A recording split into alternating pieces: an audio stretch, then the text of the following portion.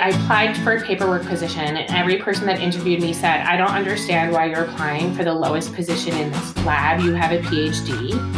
Why would you do that?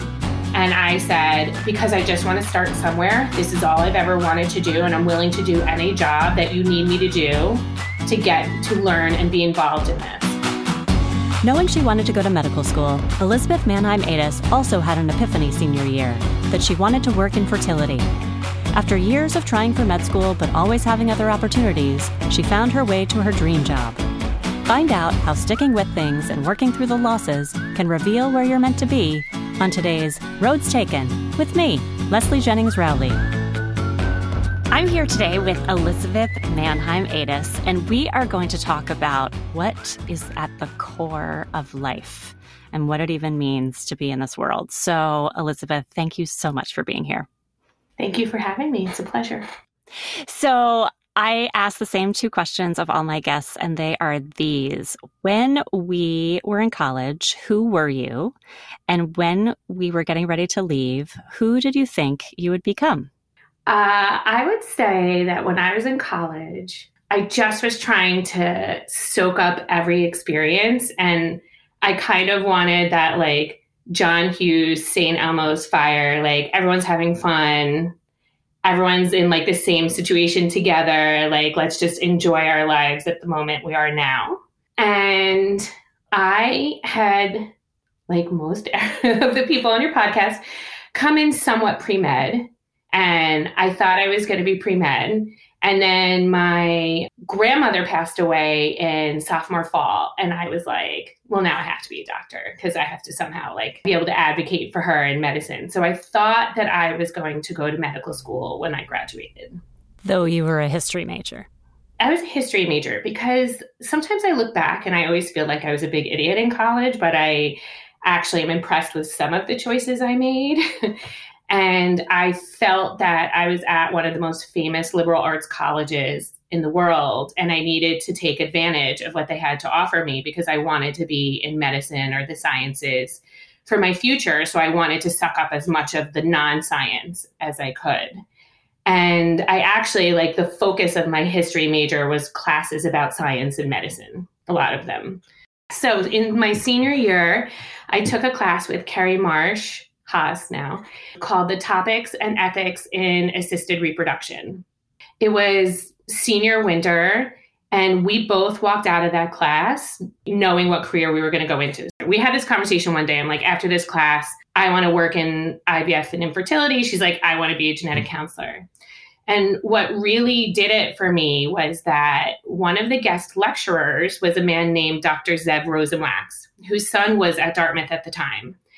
And he is one of the most famous men in the assisted reproductive world. And he came and gave a lecture about like current techniques in the in vitro fertilization, the IVF lab. And I walked out of that lecture and I was like, that is what I want to do. And that is who I'm going to work for. And actually, everyone was like, oh, you have to do research to get into medical school. And I had never wanted to do research. I mean, I'd taken the core medical school classes. And actually, Lauren Curry Uppington's dad was a doctor, I think, at DHMC and put me in touch with the woman teaching the class named Dr. Judy Stern. And they got me a small research project out of DHMC's IVF lab. And I just was like, this is freaking cool. And you were doing that research during college, during our senior year? Yeah, senior spring. Wow. I actually did a very small research project about anti-sperm antibodies, that some women couldn't get pregnant because it turned out they actually had antibodies against their husband's sperm. Then left college and I was like, oh, I didn't get into medical school, but I'm still going to go into the fertility field.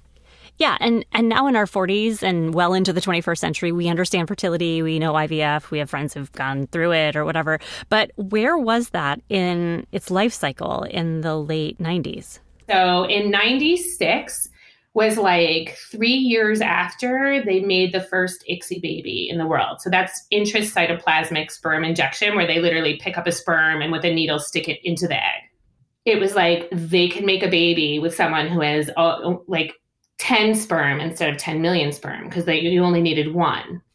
And that was like a really big thing for the field. So it was really getting bigger. Like a lot of people didn't know about it, but there were fertility clinics in every state. So it was becoming more well known. Yeah. So you'd done this research and you thought med school, but that didn't really pan out. What happened next? Okay. So we graduated college. I did not get into medical school, which I was like, what?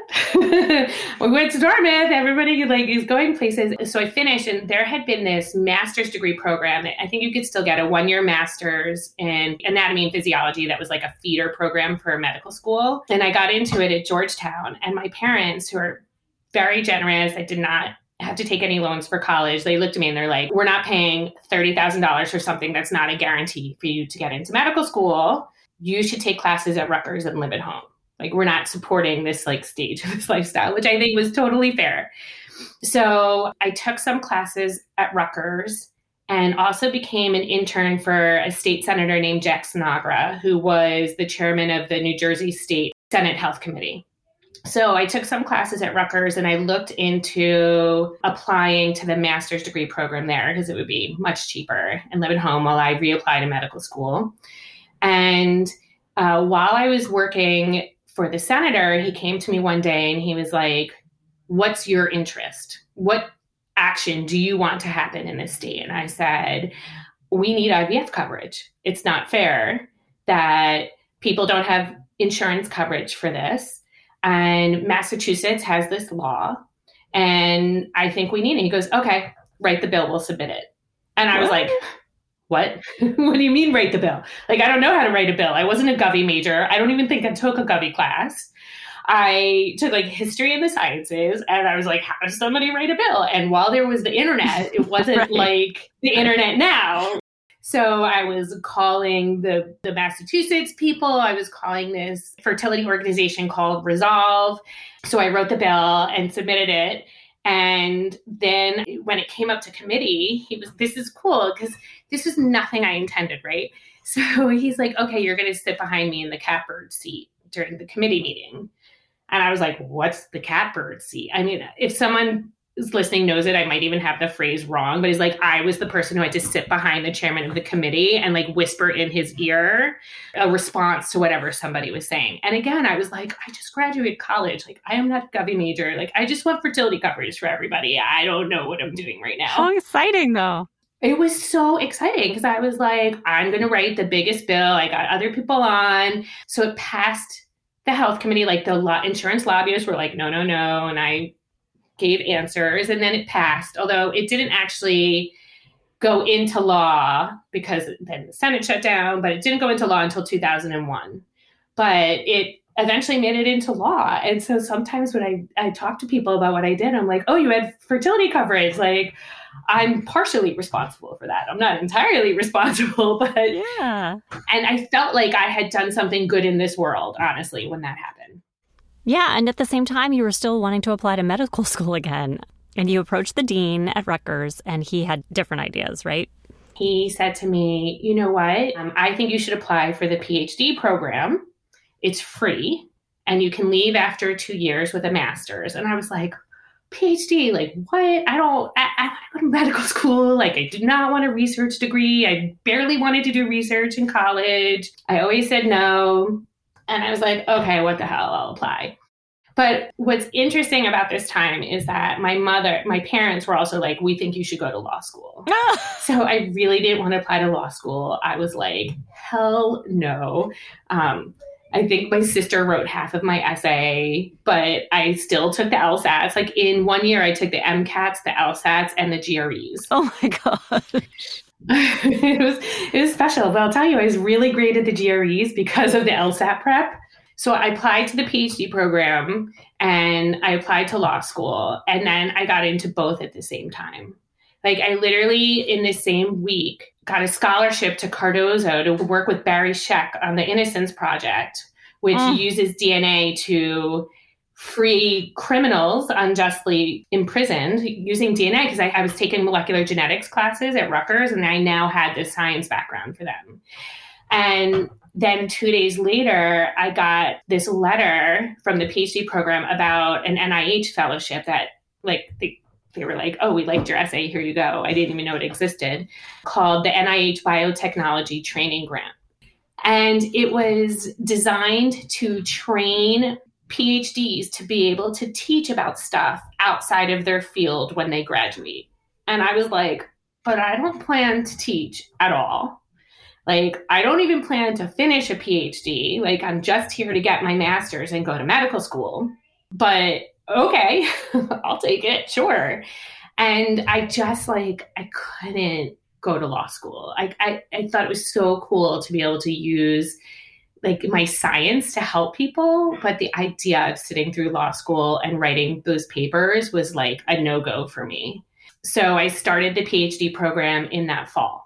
And I applied to medical school again. And it was so ridiculous. There were 4 classes I took. One was biochemistry 1, DNA. One was biochemistry 2, proteins. And the other 3, and I was a history major. And that I didn't have the science background that all these other people in the program had. And on a regular basis, they would say to me, how did you get into this program? I would have professors in my building, the Waxman Institute, stop by and say to me, hey, I just heard you were a history major. How did you get into this program? And I was like, I don't know. I did. I did sort of apply to rolling admissions before I had to take the biology subject test. So I was accepted and then didn't have to do it. So I wormed my way in there. And a secretary might have let it slip that my GRE scores helped significantly. But I feel like one of the best things, somebody on your podcast said this, is that Dartmouth teaches you how to learn. And I feel like they taught me how to learn. Somehow I survived these classes. So they weren't coming to you oh my gosh, you're failing this. How did we let you in? They were just flabbergasted that you were able to hang as a history major. Yes, exactly. Yes. They were we don't understand. 50% of the class drops out in the first year. And I was hanging with the big boys, So at this time, I had to apply to be a PhD candidate by taking a 2-day, 10-hour exam. It was 5 2-hour exams. It was a written exam. It was literally the worst exam I've ever taken in my life. So bad. And there was a cutoff for it. So I passed the exam and I've been doing research. I joined this lab. But did you still have your heart set on medical school? I'd applied to medical school. I'd met with the dean and he was like, we can't accept you this year, but we're going to accept you next year. So that was my first year of the PhD program. They were like, we can't accept you this year, but we want you next year. So please apply again. So I finish the written exam. I'm officially a PhD candidate, even though I'm what the hell am I doing? This is not where I thought I was going. I thought I was going to go to medical school, but let's just see where this continues. And then you had to pick a research lab. And the research lab I picked was almost entirely on karma and a feeling. And I have done that through most of my career. So I'm now in my second year of the PhD program. And when you pick labs, you have to rotate in different labs. And everybody was rotating in the same 3 labs of these guys that were really famous. They had tenure. They had tons of publications and tons of people in their labs. And there's this one guy I met who was 1 year into his lab, and I was looking for fertility and sterility. That was still my interest. And he was studying that in fruit flies. And I met him, and he was this young, charismatic guy. I just clicked with him in the lab, and he was personally teaching me everything. Whereas in the big lab with the big tenured people, you have postdocs. You maybe see the big guy once a month or once every 2 weeks. And this was every single day. The guy, my boss, was in there teaching me how to do this stuff. And it was interesting to me. And that's where you have to sort of listen to your gut sometimes and be this just seems like this is going to work better for me. And I ended up getting out faster than a lot of my friends because I had somebody that was teaching me the right way to do it, overseeing everything I was doing. And I also ended up having great projects. So I studied meiosis in fruit flies, which is how we get the right number of chromosomes into eggs or sperm. And we do it exactly the same way that flies do. So we study a lot of these processes in the lower organisms so we can figure it out. And when there's mistakes made, that's how you get Down syndrome or recurrent miscarriages because of the wrong chromosome number. So I was studying how that happens in fruit flies. It was really cool. And I was on the verge of publishing my first paper, and it was my second year, and I applied to medical school again, like the dean told me to. And then in my interview, it was so nasty. The guy said to me, he's like, well, your science grades aren't that great from Dartmouth. And I looked at him and I was like, I have completed a year of your PhD program, which your professors have admitted is extraordinarily challenging. Like, I don't know what else you need from me in the sciences. Like, what more is there? Like, they gave out 2 A's and 10 B's for every exam, and everyone else failed the rest of them. Like, I survived all of that. And then they waitlisted me, and I was like, okay. And I had just kind of given up at that point. I was like, this is a sign that I am not meant to go to medical school. I keep trying, like, I am successful in the lab. It turns out that I have good lab hands, and I'm just going to keep going. And then I got a call the morning classes started that they were accepting me to medical school, and I needed to be there in half an hour. What? And I like imploded. Yeah. Because I had come to terms with the fact that I wasn't going to be a doctor, but that was okay because I was going to attack fertility and sterility from the research standpoint. Like, I didn't know exactly what I was going to do because I didn't really want to keep doing research forever, but I was happy with what I was doing at the time. And I just was like, I didn't know what to do because I had gotten over it. And you have a half hour to decide. And right. And they were not happy. So first I said yes. And then I curled up in the fetal position. And like, I had a conversation with my sister, who's a nurse practitioner. I spoke to my mother. I spoke to my sister who's a lawyer about what insurance is like. I spoke to our friends in medicine. I did a lot in 30 minutes. And I just didn't want to do it anymore. Like, I didn't want to pull all-nighters. Like, I was past the hardest exams other than my dissertation defense. I was past classes. I felt like I was too old. And so I called them back and said no. They were A, really mad at me, and B, like, it was just crazy. It was like crazy to actually willingly give up what I had been planning to do for several years. But I just had this feeling that I was like in the right place with the PhD. And then in one of the cooler things, I actually discovered a gene. What? Yeah. So I have a fruit fly gene named after me. Ah! It's really not that great of a name. It's called crossover suppressor on 2 of Mannheim. So like, we have to name it after the first one that was found 80 years ago. But my boss's last name was McKim. And so we had wanted to leave the M just not specified. And the people that are in charge of these things said, you have to give it one of the names. And so my boss, instead of naming it after himself, named it after me, which I think is like such a sign about the humility of this guy and giving credit to what I've done. And then I also was like, okay, now I've made my mark. Like, I don't have to do anything else like big in this world. I've like helped with fertility, and I have gene named after me. So that was what I did for the rest of school. And then it came time to graduate.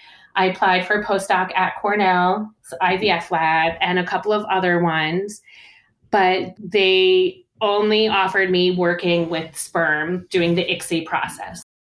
In all other IVF labs, the embryologist is the person who handles the eggs. They handle the sperm. They do everything.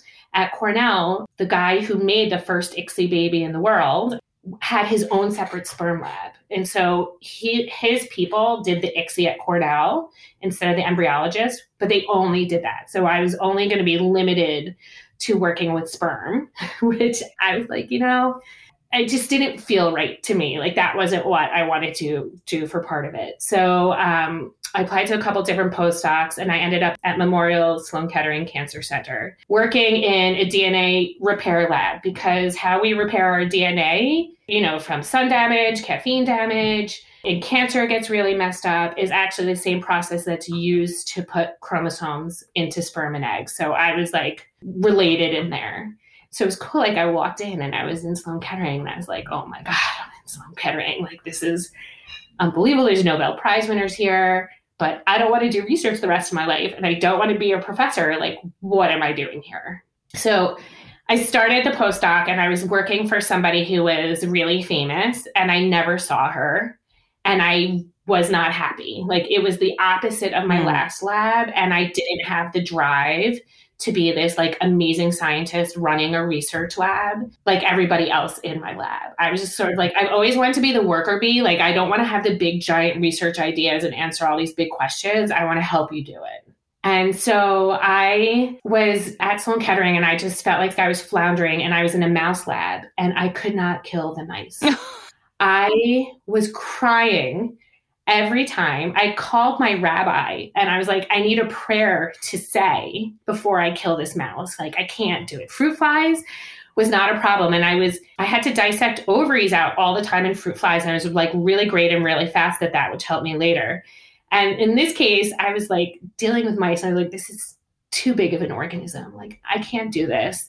And I was sitting with my friend Nadia one day and I was like, I can't stay here. So the next day I came in and I had been in touch with Dr. Judy Stern again. And I was like, please help me. I want to be in fertility. I have to get out of here. And she's like, okay, look in the back of the Fertility and Sterility Journal and look for job openings. And there was a job opening listed at Cornell for basically a paperwork person. And I walked into it and I said to Nadia, I was like, okay, I know what I'm going to do. I'm going to work at Cornell. I've always wanted to. I'm going to apply to this job. I'm going to get it. And I'm going to go into the IVF lab. And she was like, how did you do that in less than 24 hours? But I had actually like almost forgotten it. Like I'd been so entrenched in the research and the research pathway that like you finish your PhD, you do 5 years of a postdoc, and then you move on, that it was hard to leave. But also my boss at Sloan Kettering was like, oh, you're leaving? Okay. Like, I think she knew it wasn't a good situation either. So I applied to the position at Cornell. And this is something I always told my students. I applied for a paperwork position and every person that interviewed me said, I don't understand why you're applying for the lowest position in this lab. You have a PhD. Why would you do that? And I said, because I just want to start somewhere. This is all I've ever wanted to do. And I'm willing to do any job that you need me to do to get to learn and be involved in this. And I feel like that's a lot of what's missing in the current generation of college students is wanting and being willing to work for it and start from the bottom. Like they just were so shocked. They were like, but you have a PhD. And I was like, again, it still doesn't matter to me. Like I have to learn every part of this anyway. And if this is how I'm going to do it. So I went through the interviews and then the final interview was with Dr. Rosenwax. I go into his office and there's Dartmouth chairs in there, like the old wooden ones, you know, with the insignia on it. And I sit down and I was like so nervous. And he asked me a couple questions and then he said, do you have any questions for me? And I gave him what I think is like the best interview line. I looked at him, I said, Dr. Rosenwax, I have wanted to work for you here since you gave that lecture to my class in 1996. I don't have any questions for you because this is all I've ever wanted. And then I got the job. So, you knew you would. Well, first he made me hold up my hands to see if they were shaking, which I guess you could never do now, but is important in embryology. Then I started at Cornell as an embryologist. And I had said to them, I'll get another master's if you want me to. I'll do a master's in embryology. Like I'll do any kind of classes you want me to do to help this along. And so they trained me. So the person who ran the lab at the time, Lucinda V. Gosden, was the embryologist who made the first IVF baby in the US. I started training there and it was amazing. It was so terrifying of a job. Like people used to, you know, talking to guys in bars, people would crack jokes and be like, oh, do you ever mess up? Like, do you ever drop something? Do you ever like mix up people's stuff? And I'm like, this isn't funny. Like any mistake I make could create the wrong life. I once wrote someone's age wrong on 2 pieces of paper out of 5. And I got yelled at by 3 different bosses because they were going to put back 3 embryos instead of 2.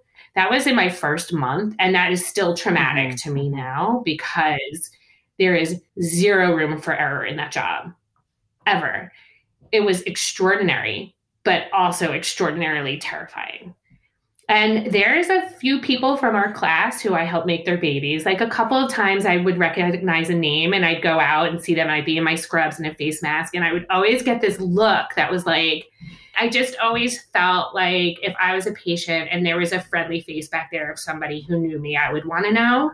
So I went out and saw a couple of our friends. The people's names I didn't know. If you had a baby at Cornell between 2003 and 2010, I had a hand in it, and I'm happy to have helped you.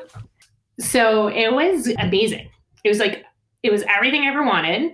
And then Judy Stern brought me back at the 10-year mark, and I taught the lecture to the same class that Dr. Rosenwax gave to us about IVF procedures. That's so special. It was so special. It was like, I was like, how is this happening? Like, it has completely come full circle. Like, I actually successfully achieved what I wanted to do. I'm doing it. I get to teach this class. Which you never would have had you been in med school. Correct. Right. It was like when I was doing the embryology, I was like, it is truly, I'm happy I didn't go to medical school. This is what I wanted. You know, there were some extraordinary patients that we helped.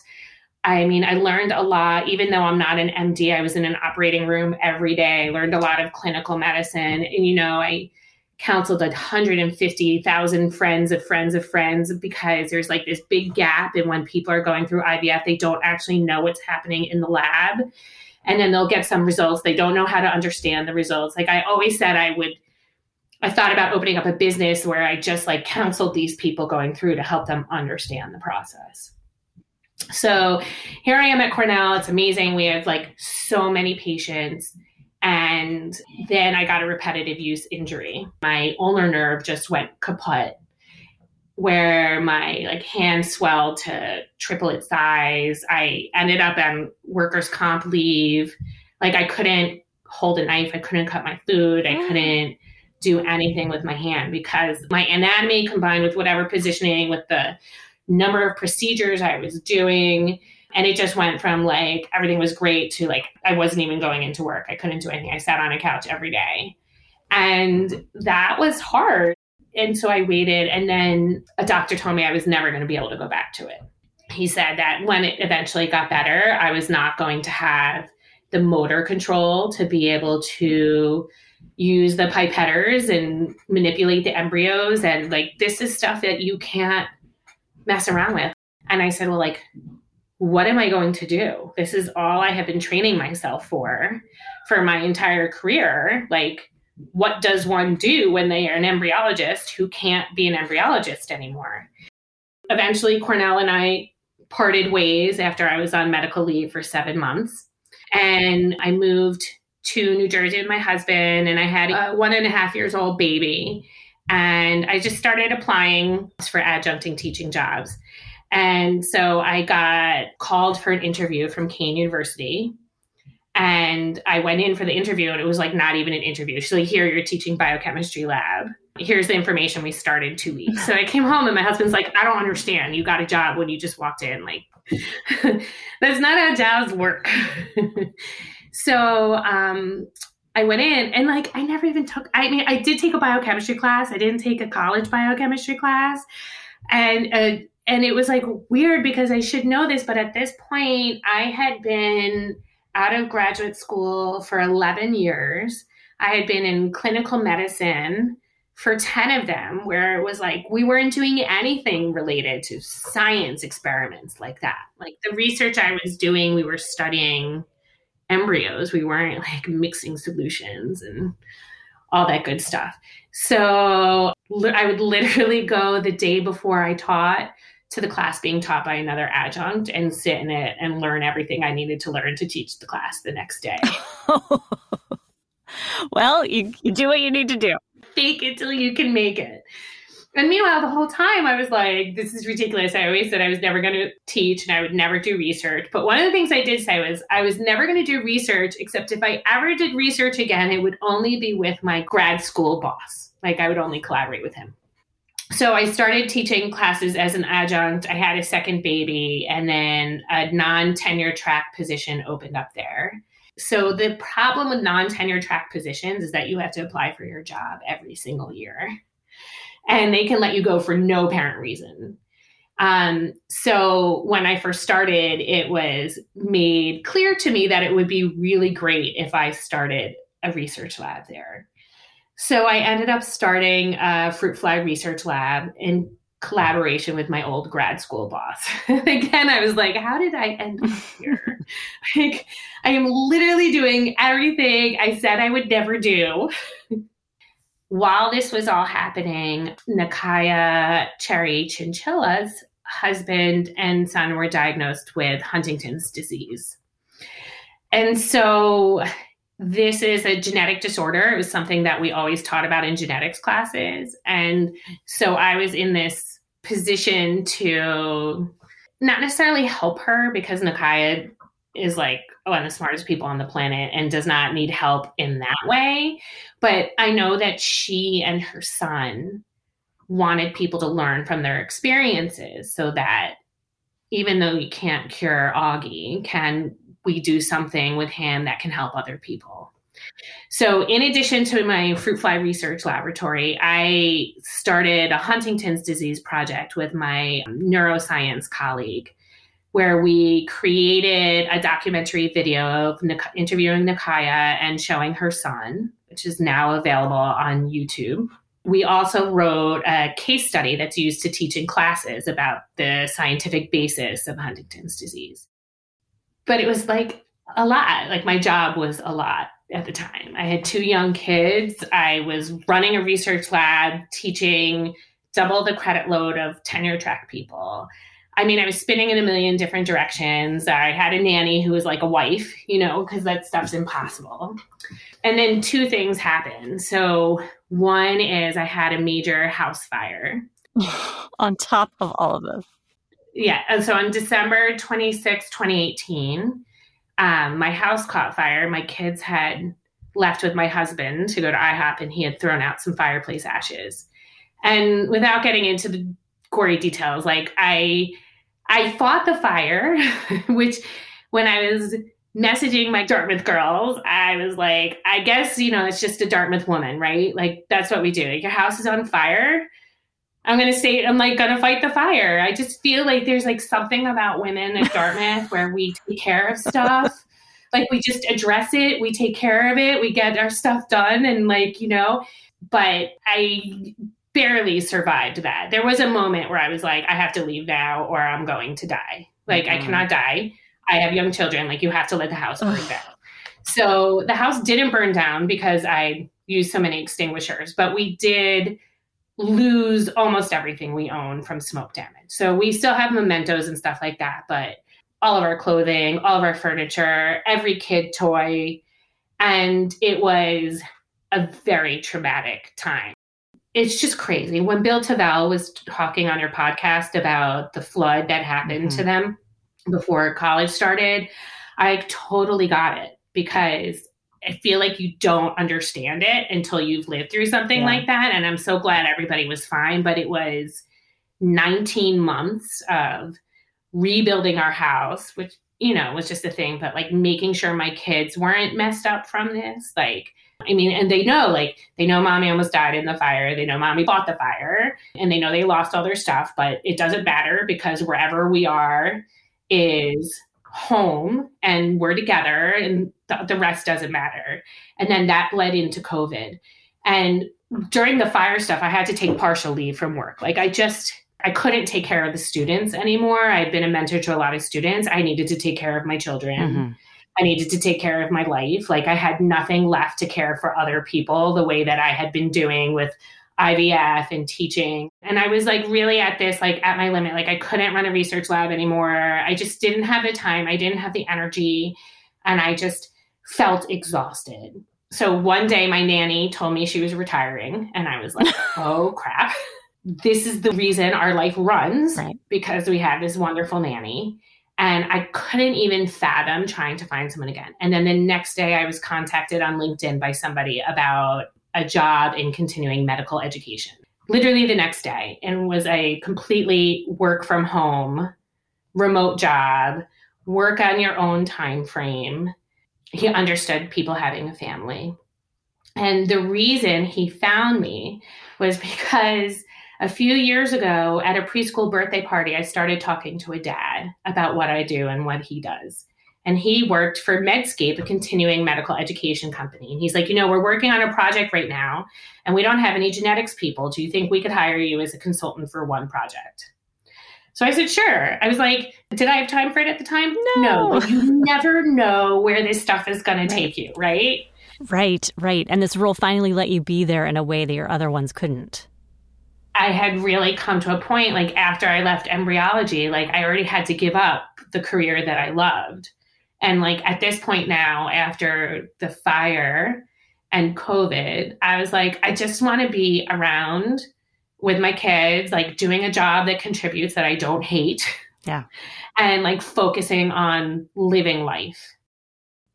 Yeah. And so much of this, Elizabeth, like makes me think, when you first had that class experience at Dartmouth and walked out and said, now I know what I want to do, you were so young. There was something about understanding what IVF would have meant to the patients, the people that needed it, that is beyond a 21-year-old's capacity, really, to think of what that would mean. And yet, what it means is those people, life hasn't dealt them the cards they thought they had. You didn't get into med school. They likely have had loss after loss. You lost your dream job. Then you lost your possessions.